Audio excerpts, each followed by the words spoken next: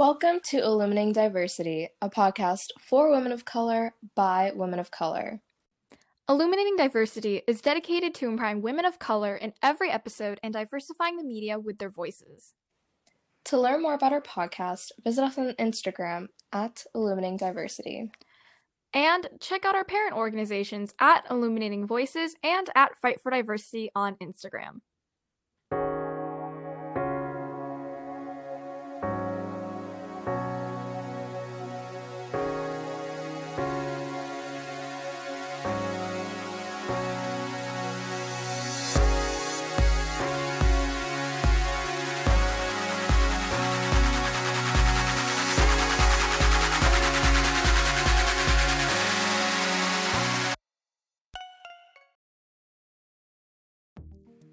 Hey guys, thanks for tuning in. We're so glad you're here.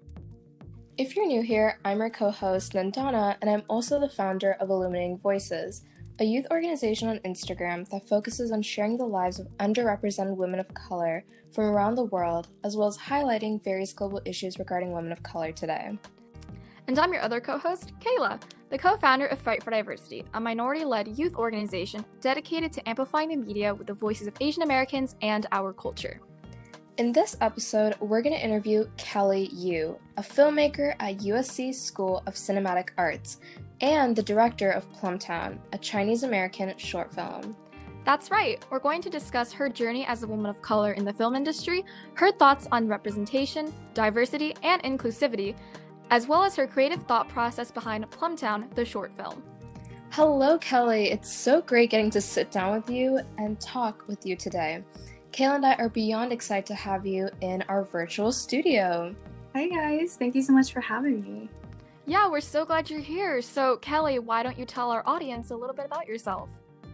Yeah, so I'm Kelly. I'm a 19-year-old writer-director, originally from New Orleans, Louisiana, but now I'm based in LA. I'm studying film at the USC School of Cinematic Arts. I guess we've wrapped up our fundraising campaign, which is exciting, but now I'm in pre-production on a short film called Plumtown. Congratulations on getting fully funded on Kickstarter, Kelly. I know that funding can be very stressful, and I can't wait to see what you and the Plumtown team will use with the funds in the future. Thank you so much. It's been a really tiring but rewarding process. It's been great, building a community and seeing all the support that's poured in over the past 3 weeks. It's been really great. Absolutely, and I've been following the Plumtown journey on Instagram like the good fan that I am. Oh my god. And the support you guys have been getting is so great, and honestly, as the director of this film, it must feel like really, really good to get that support as well. Kelly, what made you want to pursue film as a career? Yeah, this is kind of a long story, but I'll keep it brief. My parents are scientists and accountants. My dad's a geologist who literally studies rocks, and my mom is an accountant. And so growing up, I was never good at math. I was never good at science, and I clashed a lot with my parents because I think they still have that kind of mindset where if you don't pursue a career in that kind of industry, then you're not going to be able to make money or make a living or be successful. So I think growing up, I had that rebellious mindset where I was like, you know what, I'm going to do as much creative stuff as I can, and I'm going to show you, I'm going to prove to you that it's something that I can do with my life. So in the beginning, as a kid, I fell in love with music. I played violin, piano, guitar for 13 years. I always loved to write. I loved photography. I loved entrepreneurship. And then in high school, I realized film was the combination of everything that I loved. Because I could never fully pick one or the other. And my high school offered a 4-year concentration in an art form. So I chose media arts, which was photography and film. And that's when I just realized I loved working with people. I loved telling stories visually. And then ended up at USC and am now making movies with my friends. Yeah, that's so cool. And I think it's really interesting how you decided to go in this arts and creative path instead of, I guess you could say, what the stereotypical Asian kid would go through. Being in an Asian household, you're kind of definitely pressured, at least in some households, to go in that STEM route. But I like how you decided to take a stand and kind of do what your heart desired. Yeah, I mean, one, like, I didn't really have a choice because even if I went to, like, med school or did that, like, I would have been so bad at it. So I kind of, like, film was the only thing I could do. And my parents, like, we did clash a little growing up, but they're so supportive. They're very much the kind of people where, like, if you show me that this is something you're passionate about, if you show me this is something you've worked hard to do, then we will support you fully. So very luckily, like, I was able to prove to them this is what I wanted to do. And they're so supportive. I'm really glad that your parents are really supportive on film as a career, and it's very unique that you both are making movies and studying film at the same time. I think that's very interesting. Kelly, in your opinion, what would you say is your biggest filmmaking related achievement to date? Oh my gosh. I feel like it's like not tangible accomplishments because I feel like there's so much I still have to like learn and do. But so last summer, 2 summers ago, I wrote the feature film version of Plumtown, and it was such a niche and specific story. I was like, I'm just gonna write this for me, and no one's really gonna be interested in reading a story about like feuding Chinese farmers in the countryside. And I ended up, like, under the encouragement of my writing mentor, submitting it to a site called The Blacklist, which I don't know if you guys are familiar, but it's kind of like the industry, like the Hollywood database where you upload a script and then they have readers that will assign a score from 1 to 10. So I've always been like a long time lurker on the site, and I just always heard like their scores are brutal. Like if you get an 8, that is like the highest that anyone, like it's very hard to get an 8. So I was really scared to get my score back, and I ended up getting a 9 on it. Which I like passed out that night because I didn't think it was real. So getting the 9 on the blacklist was kind of the first recognition I got from someone who wasn't my family, who weren't my friends, and propelled me to kind of be like, maybe this is something I should develop. Maybe I should make a short film version of it so I can eventually make the feature version of it. So it was that, and yeah, I feel like I needed that motivation to really believe in this story, in this project. Getting a 9 on the blacklist, like, I thought you were talking about the TV show. But I was, like, a little bit confused. I was like, yeah. Okay. But, like, now that I'm thinking about it, like, a grading scale, and you're 19, and, like, it's already hard to get an 8. But then you were like, no, I'm going to get a 9. That's crazy. Wow. Thank you. Well, okay, I did get grounded later, like humbled, because then like more scores came in. And I think it is like a public database, so anyone can come in and like give you a score. So I got like 3 zeros in a row, which might have been trolls. So like it brought my average down. So yeah, I got a 9 and 3 zeros, which is funny. But yeah, it was a very humbling experience. They're probably just trolls. It's fine. I hope so. Yeah, and I have to agree with Kayla. That's definitely a huge achievement, and you should definitely be proud of that. And I know this is a pretty subjective question, but what do you think makes a good film? Ooh, that's a really good question. I could go as broad or specific. I'll go a little broad. I think films that just make you think and ask a larger question.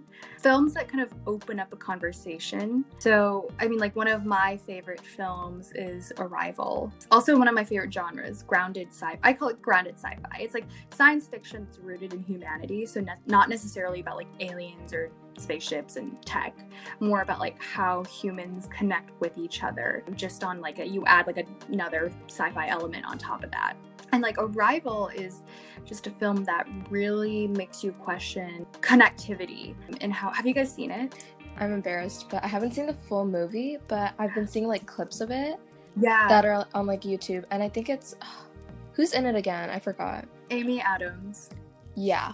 And Jeremy Renner before he did Hawkeye in Marvel. It's so good. I can watch it back to back to back and still have the same emotional reaction at the end. And it leaves you with just this feeling of like, you know, as humans, like there's so many things that disconnect us, and it's really just about conversation, and it's the common language we have is like our humanity. So I think films like that like really make you think and ponder and eventually like just feel the extent of the human condition. I think is in my opinion the best kind of film.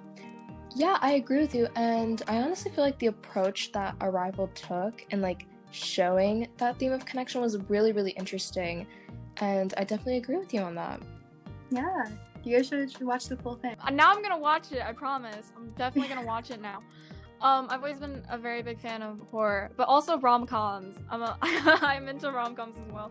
And I think that, you know, when they have a theme of connectivity, it's usually in like those like rom-com like or those like soap opera movies, but like putting it into a sci-fi approach is very interesting to see, you know. Yeah, that's my favorite. So I'm very excited to see something like that. Yeah, you take something like that's normally been done or is like a very common theme and you put like a different twist on it. But yeah, I love me a good rom-com too. It's like if you are in like a mood to cry and to contemplate like human existence, then watch Arrival.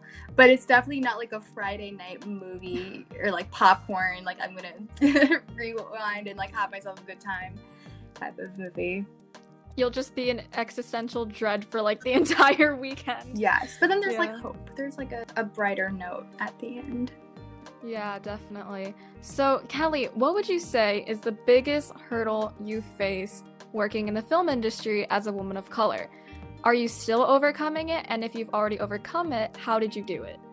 Yeah, I thought about this question because I've been asked this a lot, and I had my go-to answer, which is it's constantly proving yourself. It's constantly feeling like you have to be twice as good, twice as fast, twice as creative as men, which is true. I think in any industry or whatever you do as a woman or a woman of color, this is what you have to prove. But I have two more personal anecdotes. One that I faced freshman year of high school that I still am kind of facing. Where you go into high school, you're trying to get into break into this industry, and you're so bright-eyed and so just eager to have validation.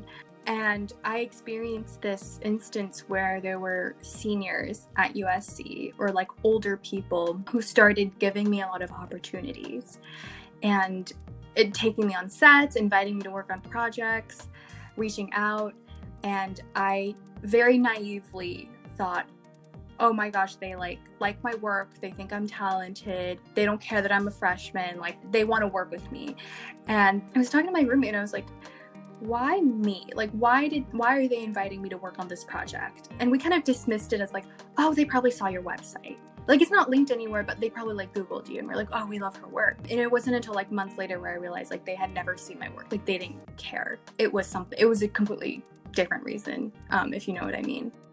It sucks because then like they could be really talented and it could be really great opportunities, but now like I feel like I can't take them because if it's for the wrong reason, then like that's not something I want to do. And I continuously try to like it's bad because you don't want to always be suspicious of someone's intention because there are wonderful people out there that just want to help you and mentor you. But as women, and especially women of color, or not necessarily women of color, but more as women, you know, young women who are trying to break into any field, there are going to be people out there with bad intentions, and it's disguised as, you know, we're giving you opportunity, we're giving you help, because film especially is all about opportunity. It's all about who you know. So it's kind of like a half sacrifice, half kind of gauge that you just have to always have in the back of your head. And the second is my roommate and I were actually talking about this. It's one of my biggest insecurities, kind of, I guess, in high school. Like I'm doing what you guys remind me a lot of what I was like in high school. You know, you work on a lot of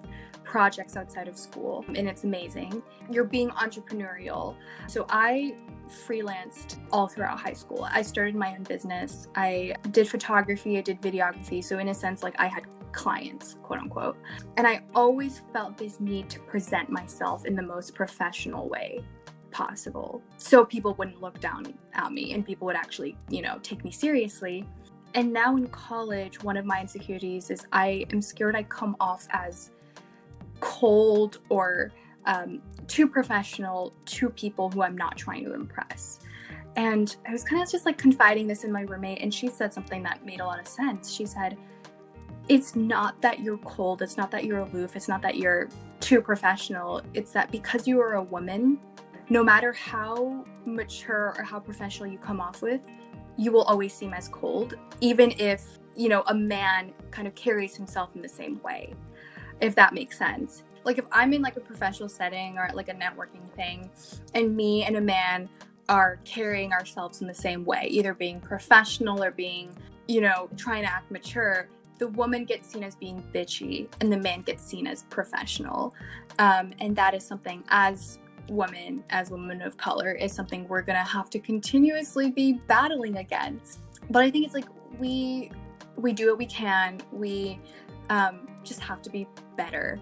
And we have to speak out, which I think is why like podcasts or organizations like you guys or what you guys are doing, illuminating diversity, is so powerful, because we need voices. We need new voices. We need voices that'll change the narrative. We just need more, and we need more platforms to amplify these voices. I think you guys are doing a really great thing. Thank you so much. And that's a lot. Like, I'm not trying to offend you, but like that was a lot to think about. Wow. And I think, when you get a lot of opportunities, because like I know that like in stuff that isn't quote unquote traditional, like in things like trying to like get big in the film industry, it's all about connections, who you know, who you don't. And some people like they're just privileged and they have a lot of connections, but it really sucks that like as a woman you're gonna have to be like, oh, is this person really trying to help me, or do they want something other than what my professional skills are? Like that's something that we're always gonna have to fear. Like, what do you want from me? Like, we're not trying to be hostile, but it's for our safety and for so we're not trying to come and your self-worth. Like no one is going to do like that just to like get into the industry. Some people do, and it's really sad because that's not all they have to offer. They have other things. They come into the industry not to serve what men want. They want to do it to foster creativity. So that's very interesting. And I know that a lot of women come off as aloof, cold.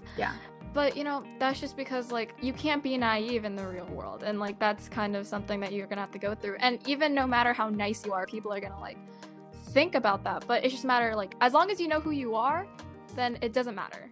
It doesn't really matter anymore. Yeah. Exactly. And then the people around you who actually know you know. And that is what is most important. But, yeah, it's real. It's a real thing.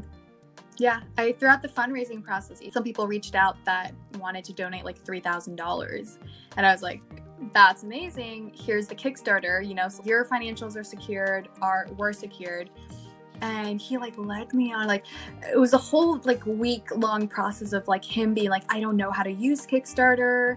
I had to call him to walk him through it. And eventually, like, I suspected, but eventually he was like, I think we just need to meet up so I can give you a check.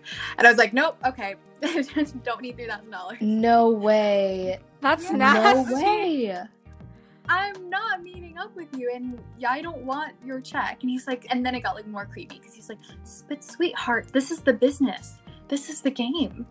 Oh my God. You have to, like this is what you have to do. That's literally so scary. And you moved from Louisiana. That's where you lived, right? Yeah, well, I'm from Louisiana, but I'm now here for school. So moving from Louisiana to California, like, you're so brand new, right? You're so vulnerable to all these things. Like, at times, would you say that you've, like, ever felt, like, lonely, like, after being, like, exposed to all this? I don't necessarily feel lonely. I feel more like, for lack of a better word, and I'll explain this, I felt dirty. And I say that because I never felt lonely because I have the best support system. My roommates are my best friends, and my mentors and the people in my life. I've never felt lonely. I feel dirty only like in this process. I wouldn't say more like moving to California, because that's been a great experience. And like, you're in a college bubble, so you always feel safe. I think more like recently, the past month, with a Kickstarter, the work that you have to, like, you can't just sit around and wait for the money to come in. It's what people don't really realize behind the scenes. It's minute by minute, hour by hour, consistent reaching out to people. And with Kickstarter, you're getting donations, but you also have to offer something in return. And for like the people in my community who are, we're offering like t-shirts and stickers, and like that is like so fun. And I'm like, here, I'll like have all the merch.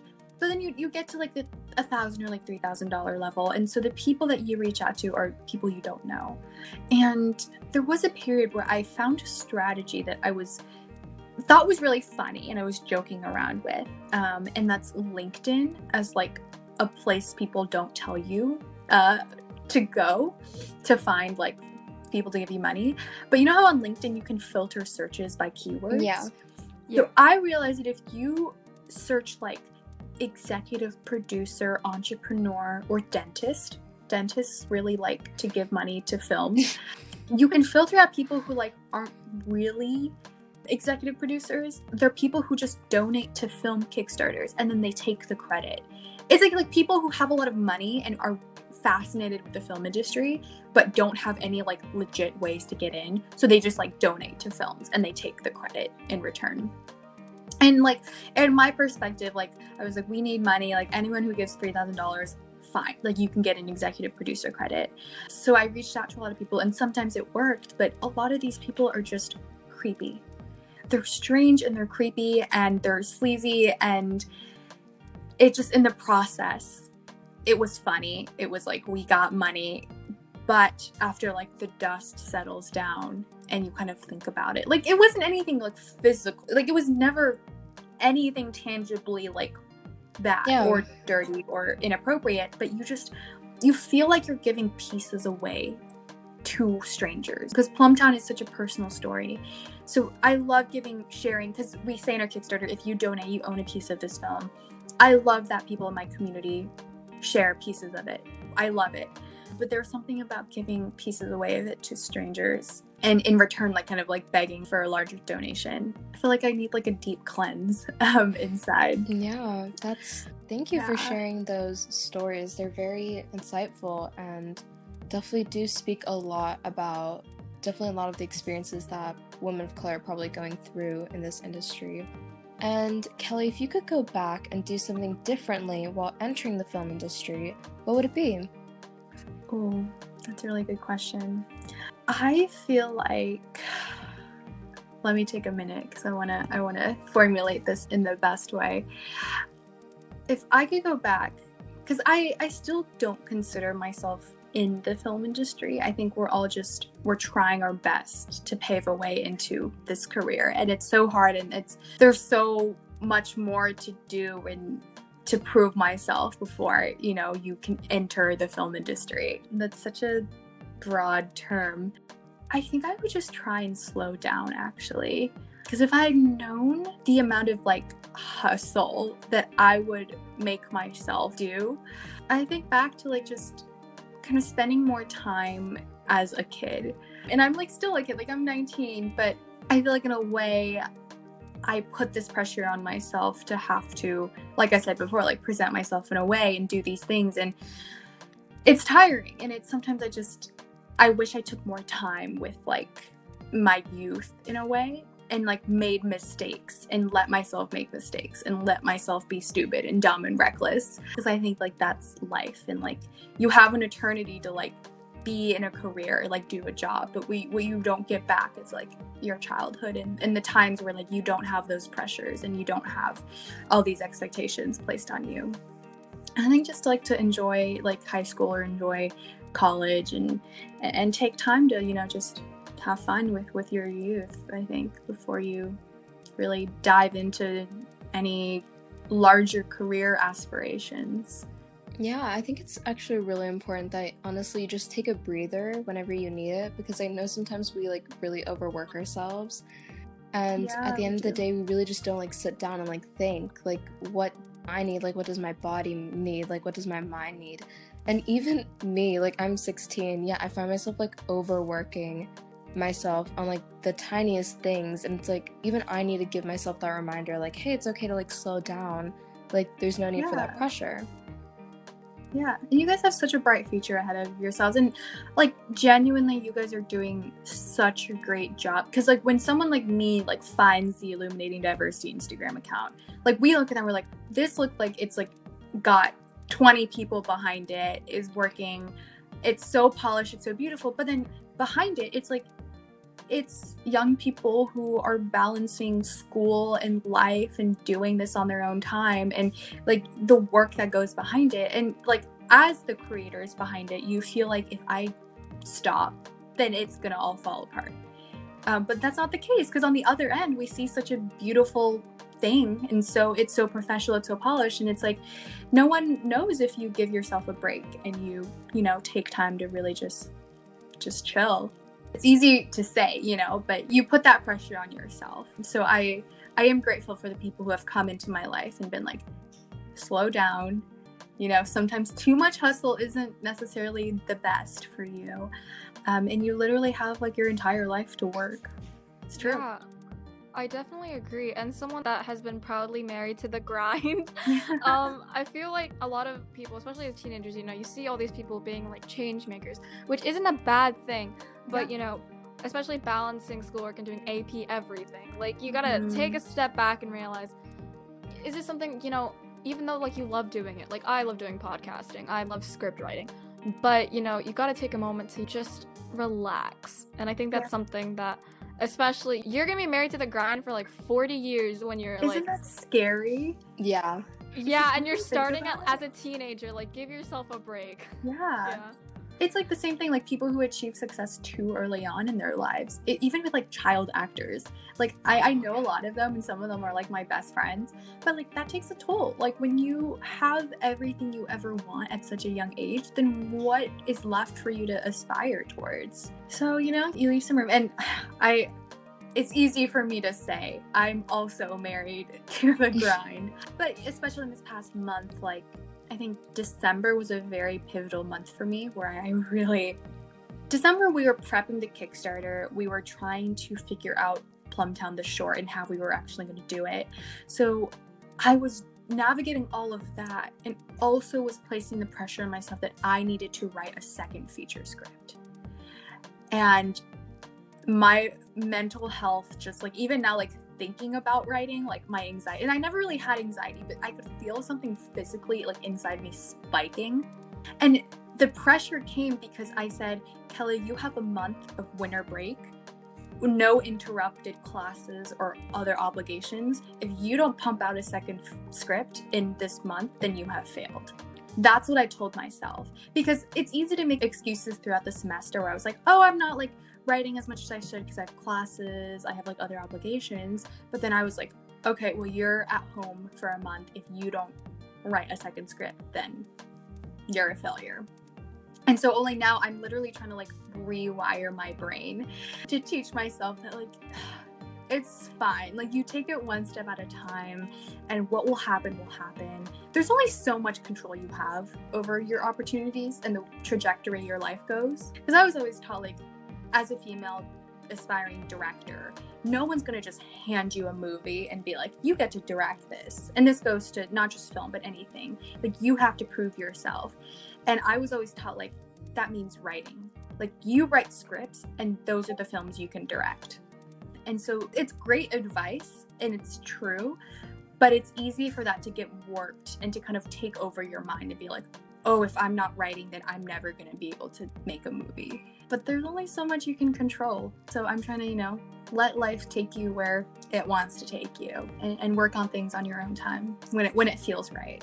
Yeah, I definitely agree. And I know that especially like young people, as I said earlier, we want to be married to the grind, We're already like kind of thinking of being engaged, but like we're not ready to but we want to fully commit. Yeah. And like even as like 19, like you're on the cusp of adulthood, Enjoy your life while you can, As I'm a teenager, I'm giving advice to like a 19-year-old, but like it's just really hard because like a lot of people, like especially if you're like very like hardworking when it comes to academics and you're hardworking with all your extracurricular activities, you got to be able to take a break. And I think one of the things that young people are trying to finally realize that rest and like taking a break shouldn't be the end goal.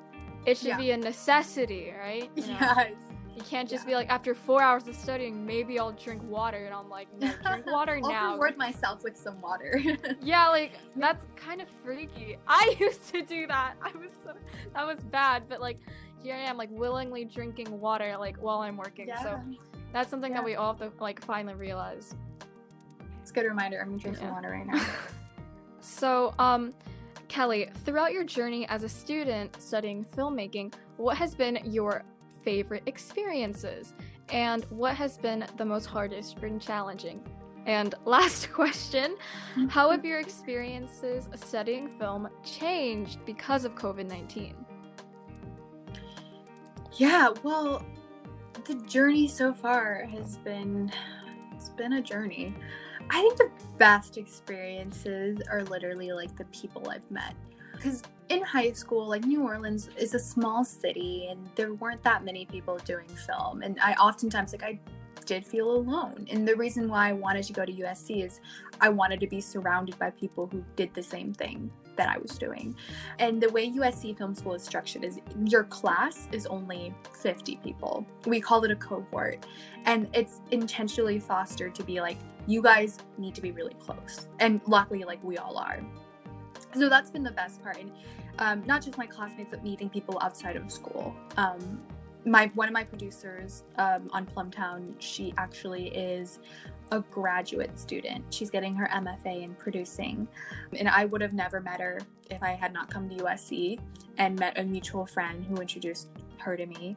So that's been the best part.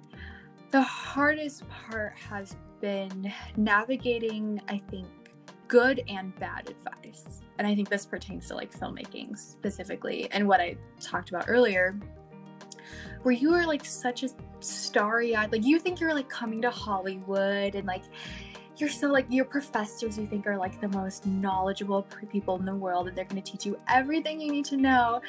And then you realize like eventually the glamour kind of fades away and not everyone knows what they're doing.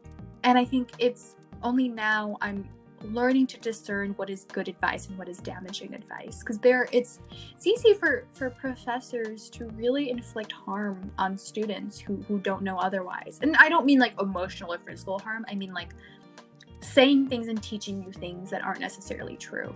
So that's been really challenging. It's been challenging like kind of navigating that and kind of trying to gauge for myself what is like genuinely good advice and good help and what is, you know, not necessarily like you take it with a grain of salt.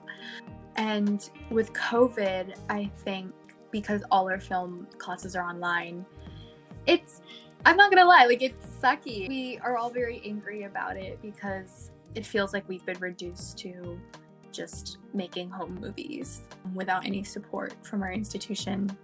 But also on the flip side, we're very lucky in that it's given me time to produce Plumtown, and we're doing this outside of school. So it's kind of given me time and opportunity to just pursue other things. That's really interesting because I wanted to really know how has COVID affected you as a film student, because I know that like when making a film, it's not just the director, you know, there's the producer. Oh, so I was just wondering like how you guys are like creating films. I'm not a film student. I don't know what's happening. That's very interesting to see your take on it. And I know that, you know, Plumtown isn't even like a school assignment. You're doing this like out of your own accord, which is amazing. Yeah. And so it's very interesting to see how, you know, COVID has given a lot of young people a lot of time. So it's good that you're using it to do some like good in the world. It's great. Oh, thank you. And yeah, I mean, with our film classes, they say like we get split into trios. So it's a director, a cinematographer, and producer/editor. And they expect us to just carry those same roles, but shoot like over Zoom. But then you realize like there's no really need for like, okay, so it's like you're the cinematographer, right? But how can you be the cinematographer if I'm only allowed to shoot my own things? Like I'm the director filming my own family members.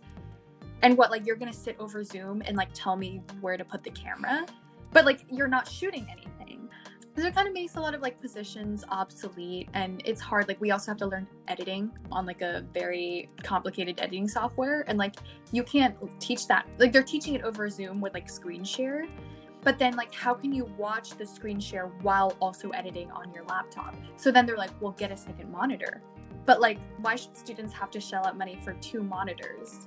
When, you know, so it's just stuff like that. But yeah, like you're really right in that it's given people a lot of free time to do things and to explore projects that they normally wouldn't have the time to do. So we all feel really lucky and we all are really excited.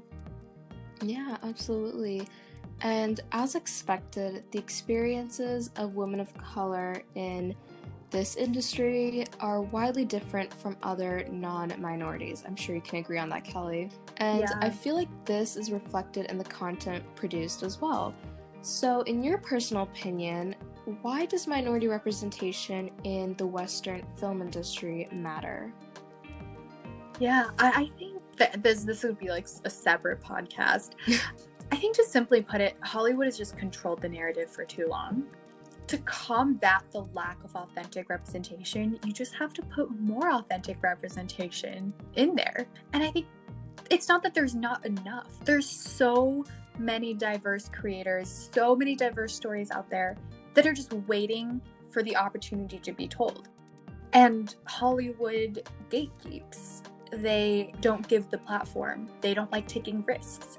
But with films like Parasite and Minari and The Farewell, it's reassuring in that, like, not only is it giving the world more diverse stories and more minority representation, in a way, it's proving to these studios, it's proving to Hollywood that people want this. People will pay money to go see these movies. And we need those movies to pave the way so other films can also be given an opportunity to shine. And it's just, we just have to put more out there, and also challenge industry leaders to give creators the opportunity. Because it doesn't help if there are all these stories out there that are just never see the light of day because people don't give the green light. People don't give the money. So I think it's holding people accountable and also starting movements that really show that this is something that people want to see, which is really important. Yeah, and I absolutely agree with that. Hollywood has definitely been gatekeeping the narrative. And not even just gatekeeping, it's like they don't want to cast or like have any POC like so badly that they're hiring white actors to play POC characters. Yeah. And like we can see that in like whenever people like whitewash characters, or whenever they have like characters to act like a certain race or like an ethnic group.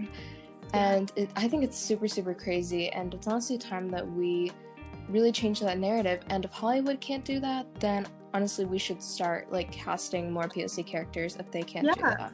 Yeah, absolutely. Exactly. Yeah, and even in the film industry, like we've seen that. But I think something interesting that's happening like right now is actually with the Grammys. And I don't know if you've heard, but the Grammys decided to not show BTS's awards or any of the awards for the R&B and rap category. And a lot of people are rightfully angry because that's literally the categories with the most POC. Like BTS, so many people are coming there to watch them. And in the rap and R&B categories, that's where a lot of POC and a lot of Black individuals are going to get their spotlight. And they're purposely like taking that away, and they're continuing to do this. And it's like people are angry, and it's like, what are we supposed to do? That's so frustrating. I didn't know that, first of all, but that makes me so angry, and I think there should be more like outcry over that on social media. It reminds me of like Minari. It was an American production by an Asian American director, literally financed and produced by Plan B Entertainment, Brad Pitt's company, and the Golden Globes nominated it in the international film category. I heard about that. It's ridiculous because they won. But when you see the nominations, it's like this film from this international country, this film from France, Minari, USA. Like, it's literally, you see USA, but in the international film category. And someone on Twitter said it really well. It's like, by doing that, you're diminishing Asian American stories as the outsider. Like, you are forever, like, you're sending the message that as long as it is an Asian American cast, an Asian American story, you guys aren't allowed to classify yourselves as American, no matter how American the film is. And it's frustrating. I think, I've never watched Minari, but wasn't it about specifically the American dream? Like, yes, it's about an Asian American family who live in America, and they move to like a rural farm in like Arkansas or something, or Alabama, and it's about them trying to start a life there as farmers. What? Oh my god, that's the Alan Kim guy, the little boy. He started crying. Oh my god. Oh, have you guys seen that video? Yes. When he goes, oh my god. And then he pinches his cheeks to make himself stop crying, but then he just keeps crying. My roommates and I watch that video like every day. He's like 8. Yeah, he's so cute. Oh my god. But like, I don't understand. It doesn't make sense. It doesn't make sense. It's crazy. The Golden Globes honestly made me so angry this year. I actually read a post that I think it was Xenerations on Instagram that they made, And there's this TV show, it's called I May Destroy You. It's completely Black-led, and it explores so many, like, really, really good themes. Very, very good show. Guess what? Completely ignored by the Golden Globes. And then there's Emily in Paris. Like, I don't understand. I really don't. You know, if this makes you guys feel any better, do you guys know the people behind the Golden Globes? White people? It's the Hollywood Foreign Press Association. So they are a collective of journalists from different countries. And the Golden Globes is their chance to meet and have dinner with celebrities. So they like to nominate the shows and the movies and the celebrities that they personally want to meet.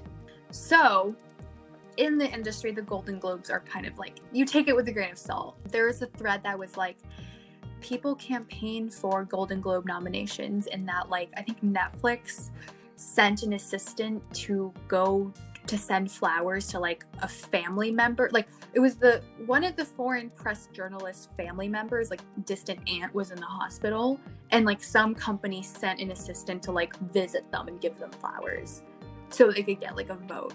So if you think about it that way, like, I May Destroy You is, like, too good for the Golden Globes, because they probably refuse to, like, wine and dine, like, these obscure journalists, and, like, refuse to chase them for votes. But yeah, that's the people behind it. It's like, you know, I'm gonna give a nomination to Emily in Paris because I want to meet, you know, Lily Collins. You know, people are like, oh, like, I don't really care about, like, the people behind Minari. So, you know, I personally would vote for Minari just so I could meet Ellen Kim. But as someone that's seen The Farewell and Parasite, both beautiful films, it's really seen, like, you can name, like, 4 really popular Asian films: Crazy Rich Asians, The Farewell, Minari, Parasite, but you can name, like, 1,000 white-led films. Yeah. And just, like, even the ones that are, like, immaculate, like Studio Ghibli, it's a Japanese film. And even, like, stuff that has actually decent representation, like Avatar: The Last Airbender. Yeah. The entire background is white. Yeah. So. Yeah. Well, hopefully, you know, unfortunately, these films had to have paved the way. But even what I'm learning with Plumtown, like, the support has been so incredible because these films have enabled a larger audience. And people do want to support now. And a lot of people and companies that have approached me are ready to see these kind of stories come to life. So we are in a very lucky place right now where, fortunately and unfortunately, diversity is trendy. Doing Asian American film is trendy. Hollywood is kind of like packaged it in a way. And it's inauthentic, but then there are authentic people out there who genuinely want to elevate Asian American representation. So it's a good time. It's a good time for us. Yeah, I also think diversity starts with the people want to see it. You know, you vote with your dollar, you know. Yeah. The producers are going to follow, yeah. Yeah. I'll never forget, or just, you know, tacking on one more thing. I saw The Farewell at the Broad Theater, a very small indie theater in New Orleans, Louisiana, which is not like, like, it's not Asian American, like, diverse. But I was in line to see it behind, I think it was a white woman. And when she said, "Can I have 2 tickets for The Farewell?" I got teary. Because I didn't think I would ever hear that. You know, at a small indie, like, obscure indie theater, you know, I was there with my mom and, like, other Asian people were there, but walking into the theater and seeing such a diverse audience, like, that was more emotional to me than, like, the film itself. Like, the film was emotional, but just watching the people that showed up to see it, there were, you know, people of all color. Yeah, that's very empowering, especially when it's a place, like, in New Orleans, like, a very, like, small-knit, you know, community, and seeing that, you know, it's not just Asians that want to watch a film, it's everyone. So it's very interesting. So Kelly, as a filmmaker yourself, have you ever experienced firsthand a lack of inclusion or performative diversity? Ooh, I'm trying to think of specifics. I think instead of, like, going specific, I'll just say, like, I've been accepted to, like, things and competitions and been invited to places where was very clearly because I'm Asian, because I'm a female. You can call it performative. I mean, I, like, go back and forth with this because it's like, okay, well, if we accuse them of being performative, what do we really want then? You know, like, don't we want a place at the table? Like, does it matter how, or the reason behind getting there? And I still don't know. Like, I don't know where exactly I stand on that. I think performative diversity, because like what I mentioned, like, diversity is trendy these days. There's a lot of inauthentic attempts at being inclusive. But I think it's more like what we can take and what we do with it. You know, like, let's say I get accepted into like a fellowship or a competition for being the diverse person. Cool. I still got accepted. What am I going to do with that? Well, I'm going to be so good that like it doesn't matter the way I got there. So I think like that's all we can do right now, and seek out the people who are actually, you know, actually want to uplift you and your voice. That's interesting, because I know a lot of people just like add a person of color or a woman of color, like, oh yeah, you know, you don't want to be called out for like being like all white, you know, so like we'll just sprinkle like 2 or 3 diverse people and be like, you can't call us racist now. So like, yeah. So that's interesting, because like I know a lot of people like, what are you gonna do with it? You know, you got nominated for like an award or anything, be like, you're the only POC or woman of color. Like, what are you gonna do with that? You know, you're gonna blow them all out of the water. Like, that's what you're gonna do. Yeah, you have to like, you just have to be like so good that it doesn't matter how you came in, you know, you just got to be that good, I guess. Like, I'm here now, y'all let me in. Like, who cares how, you know, can't kick me out, you know, you already let me in. Yeah, exactly. Yeah, I absolutely agree. You just got to be the best at it. In your film, Kelly, Plumtown, which takes place in China, you said it's going to be filmed in California due to COVID-19, which is kind of unfortunate. But what is the importance of making sure that the set in California is as accurate as it can be to a real countryside in China? Yeah, I was bummed that we weren't able to shoot in China, because China, like, anywhere you go is authentic. I think accurate representation extends so much beyond casting, beyond the people behind the scenes. It's setting, and that's something that gets overlooked a lot in film. We hired a production designer who is from China, and is actually from like the same hometown my grandpa is, and it's all about paying attention to detail. All we can control is like, we're in California, so we're looking at like an orchard kind of 30 miles away from here in like the Santa Barbara area. So all we can do is like find the closest we can get as like the base, and then it's paying attention to detail. So to get around kind of not being able to shoot in like a traditional Chinese villager's house, most of the film takes place inside. So I think my production designer was looking at kind of homes, like existing homes that are empty or with furniture we can take out, with kind of just a good blank canvas, and either, you know, wallpapering or painting the walls. Very luckily, like, Chinese homes have very specific details that, like, if you can replicate, then like you kind of, you know, it helps a lot. So like the papers are usually kind of like a concrete kind of dirt streaked look, and then there's like specific types of windows and wall decor. And, you know, my production designer, because she's Chinese and she has access to like the Chinese like Amazon site, she's like, you know, we'll just like order stuff from China because we have the time to ship everything over here.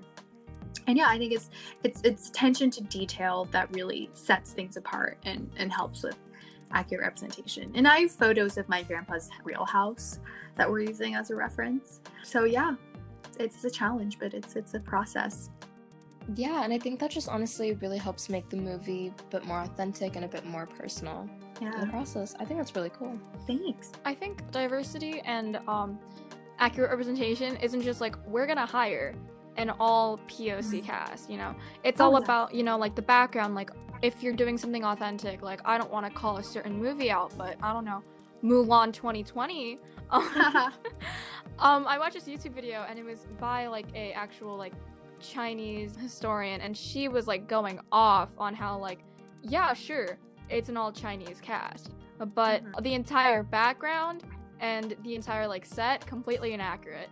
So like that's very important, and I know, you know, this is a very personal story to you, and you know, you want to like make it as authentic as possible. So I'm really happy that, you know, you're taking the extra step. You only got one shot, you're gonna do it right, you know? Yes, hopefully. And, you know, but also we do the best we can. There's always gonna be limitations. There's financial limitations, there's location limitations. So I tell like my team this because we've been doing so much press and this is getting so much attention, and I think I come across as like, I have a vision for this, but I also don't want people to think like either my way or the highway, and also that this has to be perfect, because believe it or not, I've never considered myself a perfectionist. I believe in doing the best you can, but also allowing yourself to fail. And by fail, I don't mean like fail, but like you make mistakes, and not everything can be intentional, but sometimes that's what makes it so good. Yeah, I definitely agree with you on that. It's COVID, you gotta be safe and secure as possible, and especially with not being able to film in China, you gotta work with what you can. You're gonna try your best, but there's gonna be a mistake. And a film is not gonna be perfect, but that's what makes a film so great, Yeah. So, Kelly, the Plumtown team is made up of diverse individuals from all sorts of cultural backgrounds. Was that an important factor in recruiting? Yeah, I mean, it was intentional, but only to a certain degree, because I think with films like this, like my mindset is not at all like we will only hire Asian people. For me, it was more of like, I think an understanding is really important. So for example, like my cinematographer, we went back and forth on this a little bit because we were just looking at so many talented cinematographers. Some were Chinese, some weren't. So my decision in eventually picking a native Chinese cinematographer wasn't because he had to be Chinese. It was because I needed someone who understood the look setting, because there are some things I don't know. And so I wanted someone I could rely on to kind of bounce ideas back and forth and share a mutual understanding. And that was like the best decision I made, because my DP Phillips, he's even like helping us with the Chinese translation. Like that's how good he is. And then like production designer, I felt like was important to also be from China. It's just easier, like they don't have to be, but you save yourself time too by not having to like educate them and like show them all these visual references. But with everyone else, like I think if you understand the story and you enjoy the story, then that is what's most important for me. My co-producers, John is a third generation Chinese American. My other co-producer, Thomas, is Korean American. And my lead producer, Jean, she grew up in the UK, but was based in Shanghai for a little bit. So I think it was never intentional, like everyone must be diverse. I think it just kind of falls that way because the people that are attracted to this kind of project want to come in bringing their own cultural backgrounds. So it all kind of just like falls together, and we're still expanding our team and we're really excited to be doing that. But yeah, it's not just like all going to be Asian people, it's anyone who really feels a connection to the story. Yeah, I definitely agree. And even though Plumtown, it does center on a Chinese, father and son, I believe. Yeah. I think it's also important to realize, like it's also about connectivity and, urbanization, which is, it's not exclusively toward Asians, So yeah, as long as you have like a mutual understanding and, you really are passionate about a project, go for it, Yeah. Yeah. I mean, it is my hope that it becomes it's a universal story. I mean, going back to what we've been talking about for the past 20 minutes, it's unfortunately and fortunately, you have to brand a film. Whether it's on Kickstarter or whether it's publicity, you have to brand a film. And I branded this as an Asian American film. And in a way it is, because I'm Asian American. So I think by extension, that makes this an Asian American film. But I had some insecurities too, I thought like, oh, but will people think this isn't a true Asian American film because it takes place in China. It's entirely in Mandarin. The characters aren't really Asian American, they're Chinese. But then I realized you're right, like it's about generational divide and generational disconnect. It's about younger generations of kids who oftentimes want to become more than their parents and their past and the places they grew up in, but in the process forget that they wouldn't be who they are without those people in those places. And I think that's something that extends beyond a cultural story. So yeah, I mean, I hope it's a universal story, and I hope, people all resonate with it no matter what cultural background they have.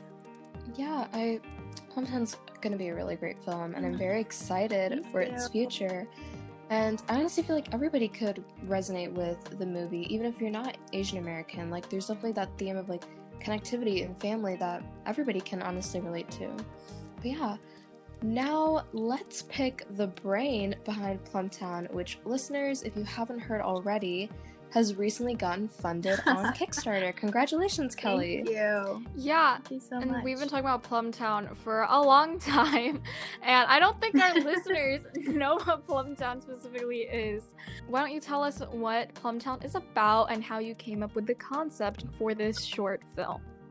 Yeah, well, Plumtown is a short film based on the feature film that I wrote, kind of inspired by my grandfather's true story of losing his farmland to a factory.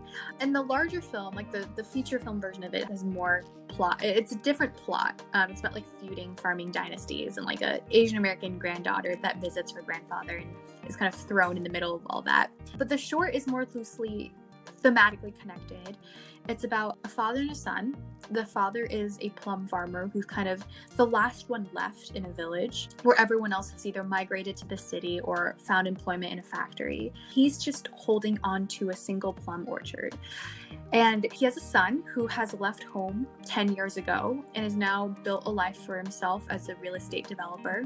And this short is about the son coming home for the first time in decades, trying to convince his father to finally sell the plum orchard to his company so he can build a factory on the land and his dad can retire. And so, yeah, that's the short. It's kind of, what happens when he goes home and how they eventually connect with each other. There is a water gun battle sequence. There is karaoke. We hope that it's also fun, but also, touching in a way that it is for me. When I was writing it, even though it is about a son, I saw myself in that character as someone who has always been so ambitious and so eager to get out of New Orleans, or so eager to become more than, what traditionally I was expected to be. But you forget that you are not who you are without the people and the places that you've come from. So that's what the short is about. Yeah, I think that's especially important how, when you come into the States or the UK and your parents are immigrants, you kind of feel left out. So you're it's just this weird thing where you kind of just want to be everyone else. But, you lose your kind of identity, which sucks. And it's because, some people even do it willingly. They just refuse to do it. And so seeing that impact, especially visiting your hometown after so long, realizing how the person you are wouldn't be without them, So that's very interesting to see. I'm very excited to see the film now. And you got me at karaoke. Definitely. Yeah, I love karaoke. And so I had to write it in there. It's the dad has been singing. He has a little portable karaoke machine he's been using for the past 20 years. And part of the pitch, the son is the son knows his dad loves karaoke. So he's if you move to the city, Shanghai karaoke bars are popping. And his dad's I got my own karaoke machine. It's perfectly fine. And the film ends with them kind of singing together. Oh, that's so heartwarming. Yeah, it's so cute. Oh my god. Kelly, do you think it was hard translating such a personal experience as the central plot into a tangible form of media that's going to be viewed by thousands and thousands of people? Yeah, well, so I talk about this in that when I wrote the feature, I wrote it expecting no one would ever read it. But then when I wrote the short, I knew that people were going to be reading and watching. And that kind of messed my brain up a little. I went through 8 drafts of the short. Wow. And a lot of crying and frustrated, yelling, and my co-producer John was there the entire process. I think it was hard for me to figure out. I felt the 15 pages I had to write had to be the most important pages of this story. It's how can you encapsulate a whole feature film in a 15-minute short film? And I think I struggled in that I thought it had to be a mini version of the film because I needed the audience to get everything. And it took help from my producers, Jean, Thomas, and John, to be it doesn't have to be the film. You don't have to shove everything you want to shove down your audience's throat in 15 pages. It can be thematically linked. It can be a little snippet of a bigger thing. So that took a lot of just thinking on, and 8 drafts later, finally landed on where the story it is right now. But it was a process. It was a journey. Yeah, that's 8 drafts. That's definitely a lot. But I'm sure what we have now for Plumtown is definitely the best version of it. And honestly, I think that comes back to pressuring yourself to put the best thing out there. But it's at the end of the day, like, what you have is honestly probably like the best version of it. And I think we just need to really think about like, like, what's good? Like, what should I like still keep? And I really like how you were able to learn like so much in this process of creating Plumtown. It was a really big learning experience. I learned more than I have doing online film school. That's really interesting as well. You know, when you're trying to like put such a personal story to yourself, something that you've experienced firsthand, sometimes your story, you know, it also has to like market to audiences so it'll be successful and such. So seeing how, you know, 8 drafts is a lot. Like what Donna said, that's a lot. People do more though. I mean, like, I used to write scripts for this podcast, and it's usually just like one draft. Like, I'll like bring our podcast researcher to read it, I'll have Donna read it, and then overall it's like good to go. I won't rewrite it. Yeah. It's all good. But writing 8 times, that's a lot. And it really shows the importance of that story to your heart, because you're willing to rewrite it over and over and over again to make sure that it's the best it can be to yourself. Yeah. So, Kelly, you mentioned that the story is the personal experience that you've had with your grandfather, but in the film, it's about a father and a son. Why is that change present? Well, I have 2 answers. One of them is not as deep, but we had the opportunity to cast a father and a son, like a very prominent father and son actor. So I did kind of write it for that opportunity, I will be honest.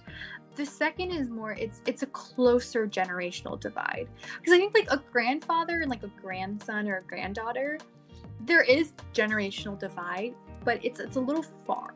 So I felt like father and son, or like a parent and a kid, it's a closer generational divide that like more people can understand. So yeah, that was the reason. And I think it worked out. We've been having fun, you know, casting for a father and a son.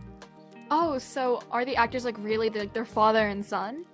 Yeah, I can't say who they are. It didn't work out, but it was a prominent father and son who were both actors, and I had a connection to them. So I was challenged to rewrite it possibly for them. So I did, but it didn't necessarily work out in the way that we expected, but we're pretty happy with the direction we took it.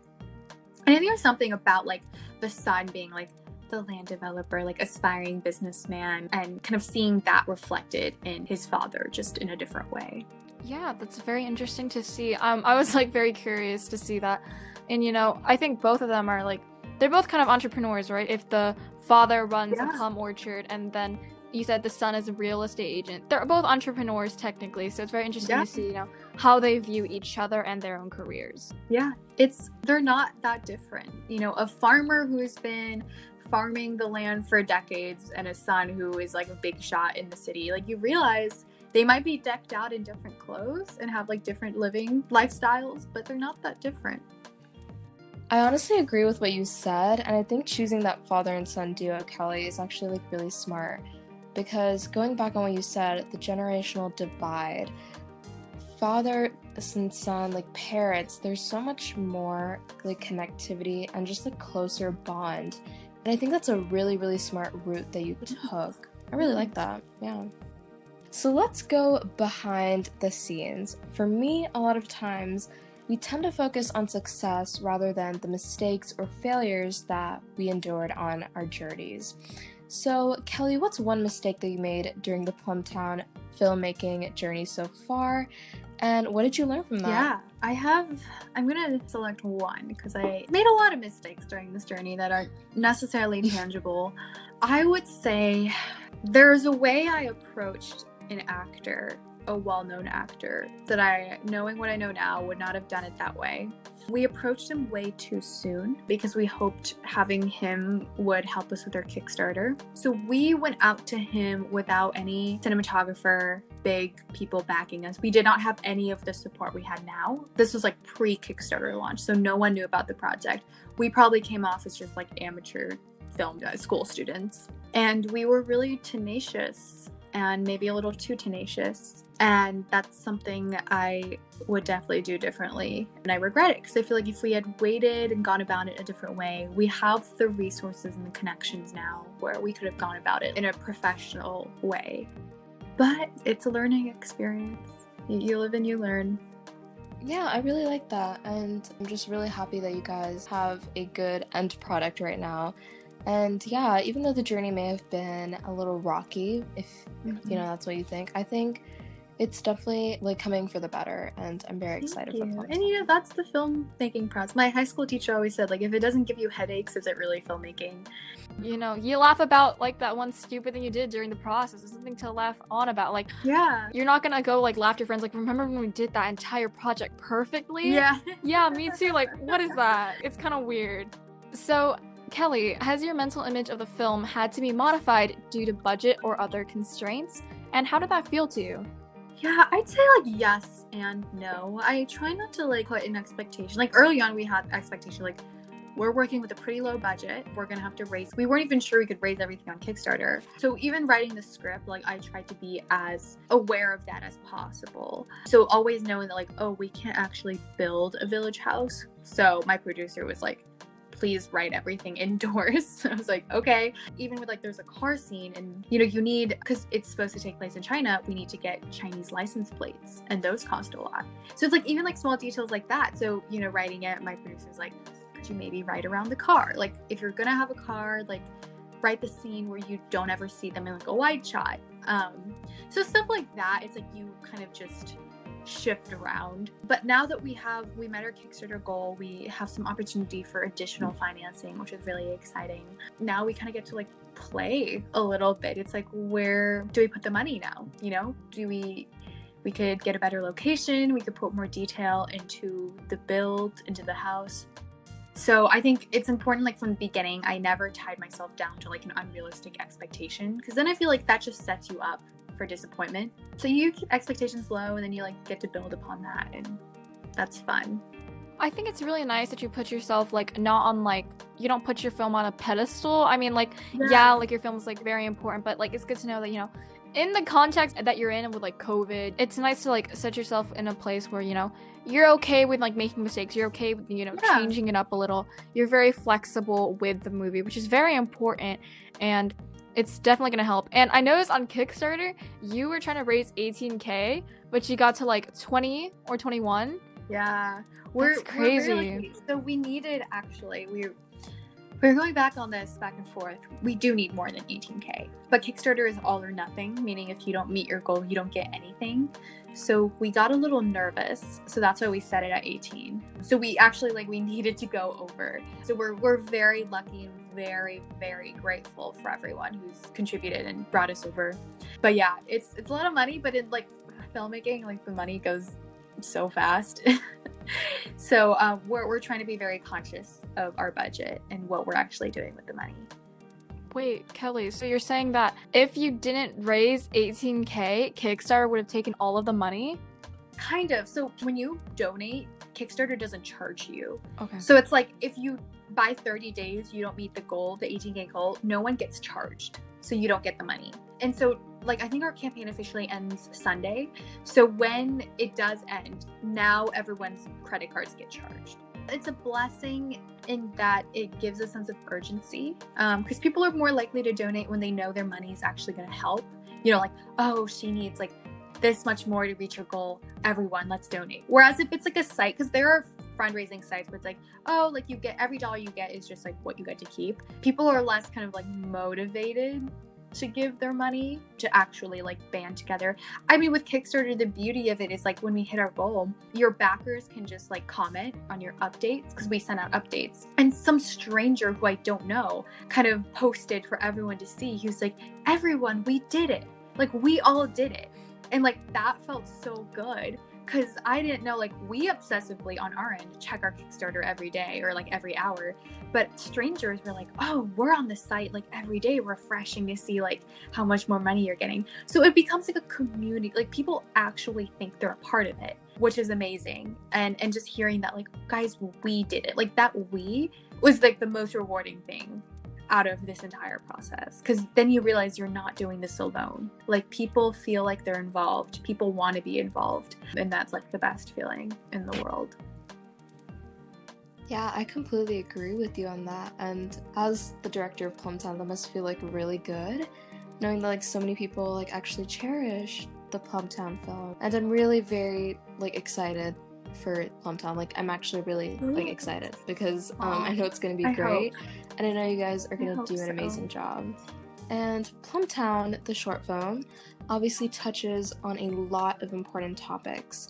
Kelly, in your opinion, what's the importance of shedding light on topics such as urbanization, displaced communities, and connection? Yeah, I think it's important because it's so relevant to so many people. I'll start with urbanization and displaced communities. I mean, it's happening to people all over the world. Soon after I left China, I was doing research, and there's just articles everywhere. It's villagers in China kind of having their land taken away from them. And the inspiration for the bigger film actually came from an article where there's a village that decided to fight against the people coming to build a factory. In the span of like a few days, I think they barricaded their entire village and set up like booby traps and like literally fought against the land developers. And then I found out like in Italy, there's generations of family lemon farmers who are kind of being displaced by tourism and like bigger manufacturers. In Fiji, small island communities are having their reefs and their coasts dug up by Chinese casino land developers. So it's happening all over the world. It's a blessing to be able to tell the story of the underdog, because that's something I've always wanted to do.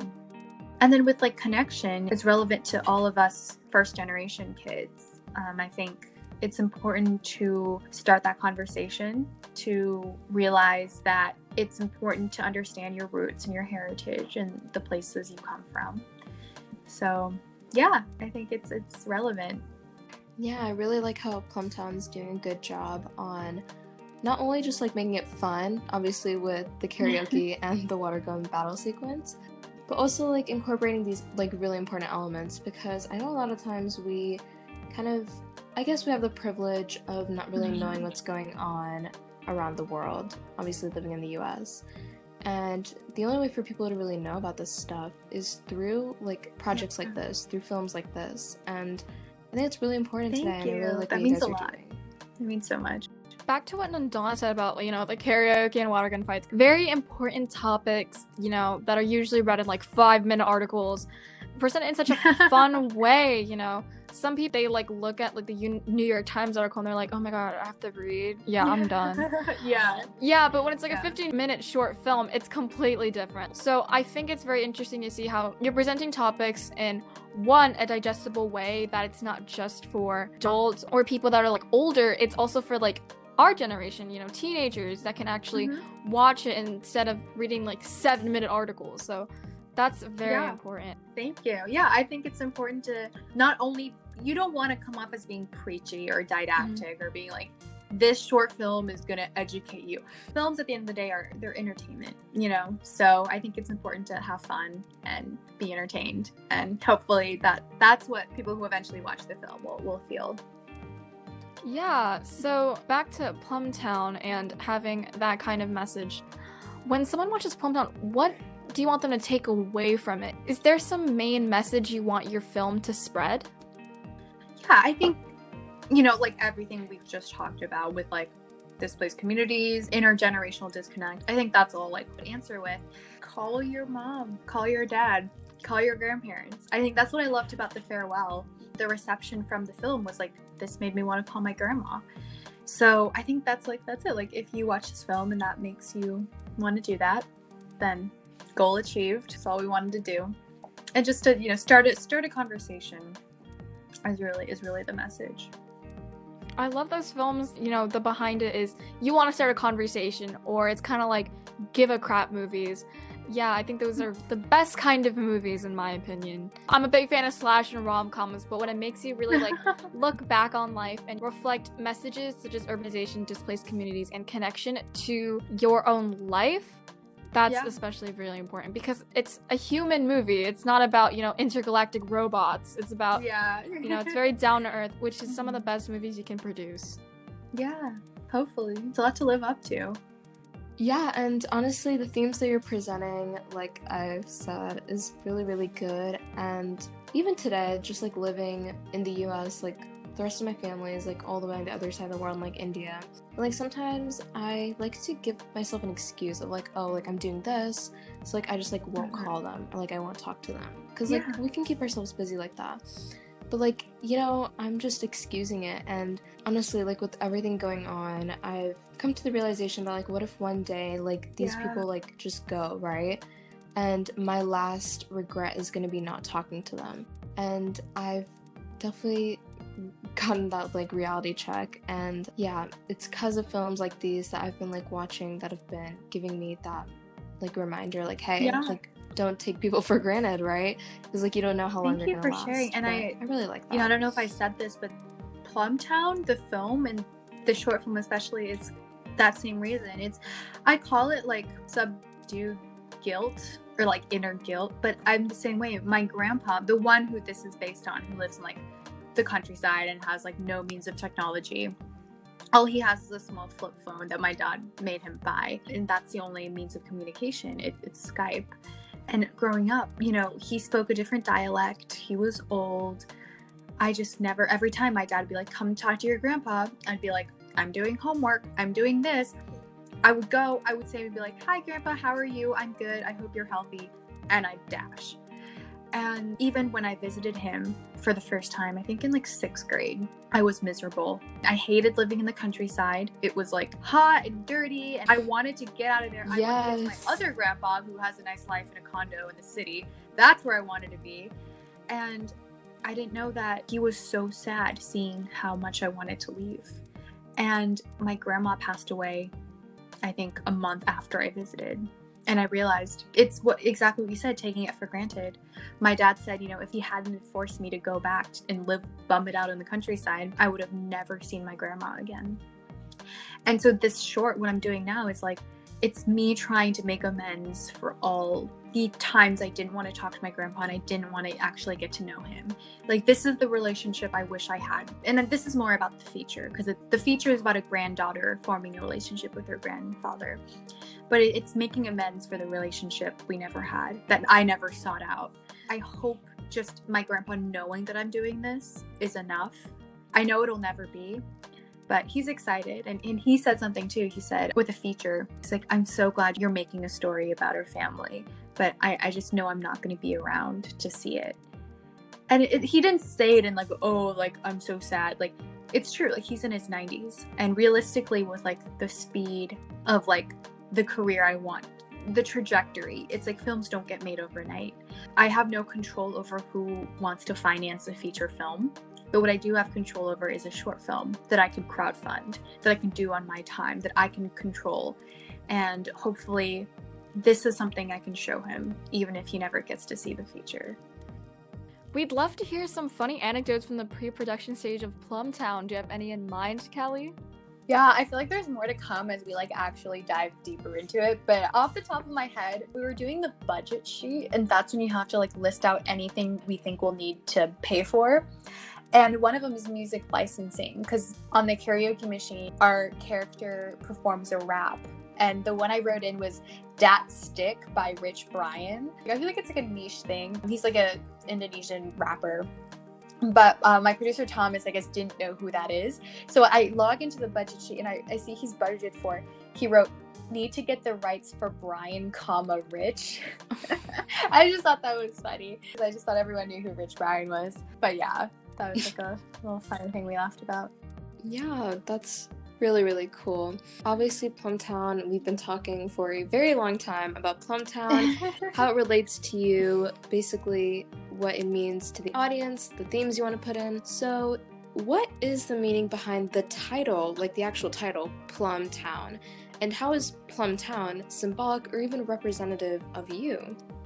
Yeah, I'm so excited to talk about this because I don't get to do this. I feel like a lot of people are curious where Plumtown comes from. So in the feature film, it is a semi-autobiographical kind of story of me as a person, because in high school I was a photographer. That's what I did. And there is a series of photographs called Pie Town that I came across in a museum. And it was a photographer named Russell Lee who was sent by FDR after the Great Depression to kind of travel across America and visit rural communities and document how they're kind of doing or dealing with the aftermath of the Great Depression. So he found himself in a small town in New Mexico called Pie Town. and he just took these like very intimate photos of the farmers. It's just so intimate but so like fly on the wall. And so the feature film Plumtown is about a photographer who kind of photographs the farmers of the village. And plums kind of came from my relationship with my grandfather, kind of walking around his village and him kind of showing me everything that's changed as a result of urbanization. But he brought me to some wild plum trees off the side of the road, and we picked plums. That was kind of like the day we really bonded.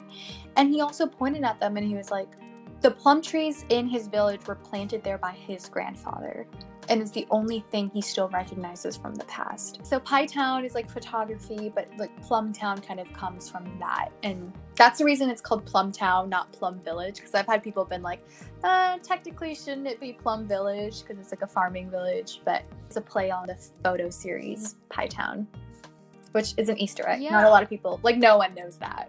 It's very niche. Wow, I'm really glad you got to go in depth to it. That's very cool. I had no idea that was based off a series of photos. Yeah. And finally, Kelly, our last question for the day. What advice would you give to young women of color filmmakers who are curious in the world of filmmaking and are inspired by your new short film? I'll keep it brief. I think just go out and do it, you know? If no one's going to give you opportunities, make your own opportunities, but also don't feel like you have to do it on your own. Because this entire Kickstarter process, it just made me just realize I could not have done this by myself. And there's so many people out there that want to help. You just have to accept it. So yeah, you're never on your own, and do it, and you know, do it with the people that love and support you. Yeah, that's literally such a cute message. The entire concept of Plumtown, everything about it, sounds so intriguing, and I can't wait to see this beautiful final product that you're going to be putting out, and I'm sure our listeners could probably agree to. So Kelly, thank you from the bottom of our hearts for sitting down and talking to us for almost 2 hours about your experiences as a filmmaker, your thoughts on minority representation, and most importantly, your short film, Plumtown. Thank you. Thank you for having me. And I don't even know we were talking for 2 hours because it just flew by, because this was so fun. Likewise, honestly, this is one of the best conversations I've had in my life, and my very, teenager life. Oh Literally. my gosh. I cannot wait to watch Plumtown once it comes out. So, Kelly, where can our listeners find you on social media?